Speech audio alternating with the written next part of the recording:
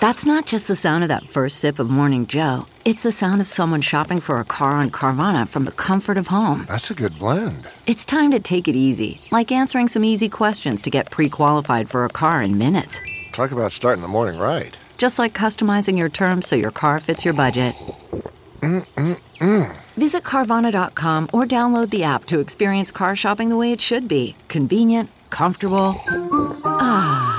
I'm Lou Dobbs with the Great America Show Midday Update for Saturday, March 2nd. I have to begin today with the calamity that is our southern border. It's a disaster for the United States in so many ways. Rising crime rates, violent crimes up all across our country. But I want to alert everyone to the massive costs of this Biden-inspired invasion of as many as 14 million illegals since he took office. Estimates are the total cost is $500 billion. The illegals are crushing our schools, hospitals, medical and social services are simply swamped, housing, food, and shelter, all that in the cost estimate. And this at a time when the national debt is $34.5 trillion and rising dramatically. That debt, though, is increasing by $1 trillion every 100 days. Please think about that.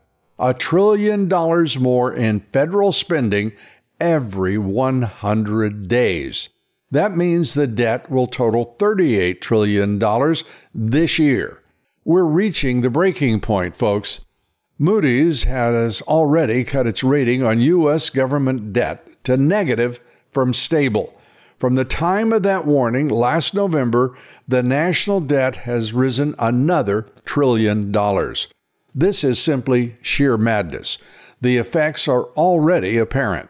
Watch the regional and smaller banks. Yesterday, New York Community Bank, its stock plummeted 26% because its commercial real estate loans are threatened by declining commercial property values.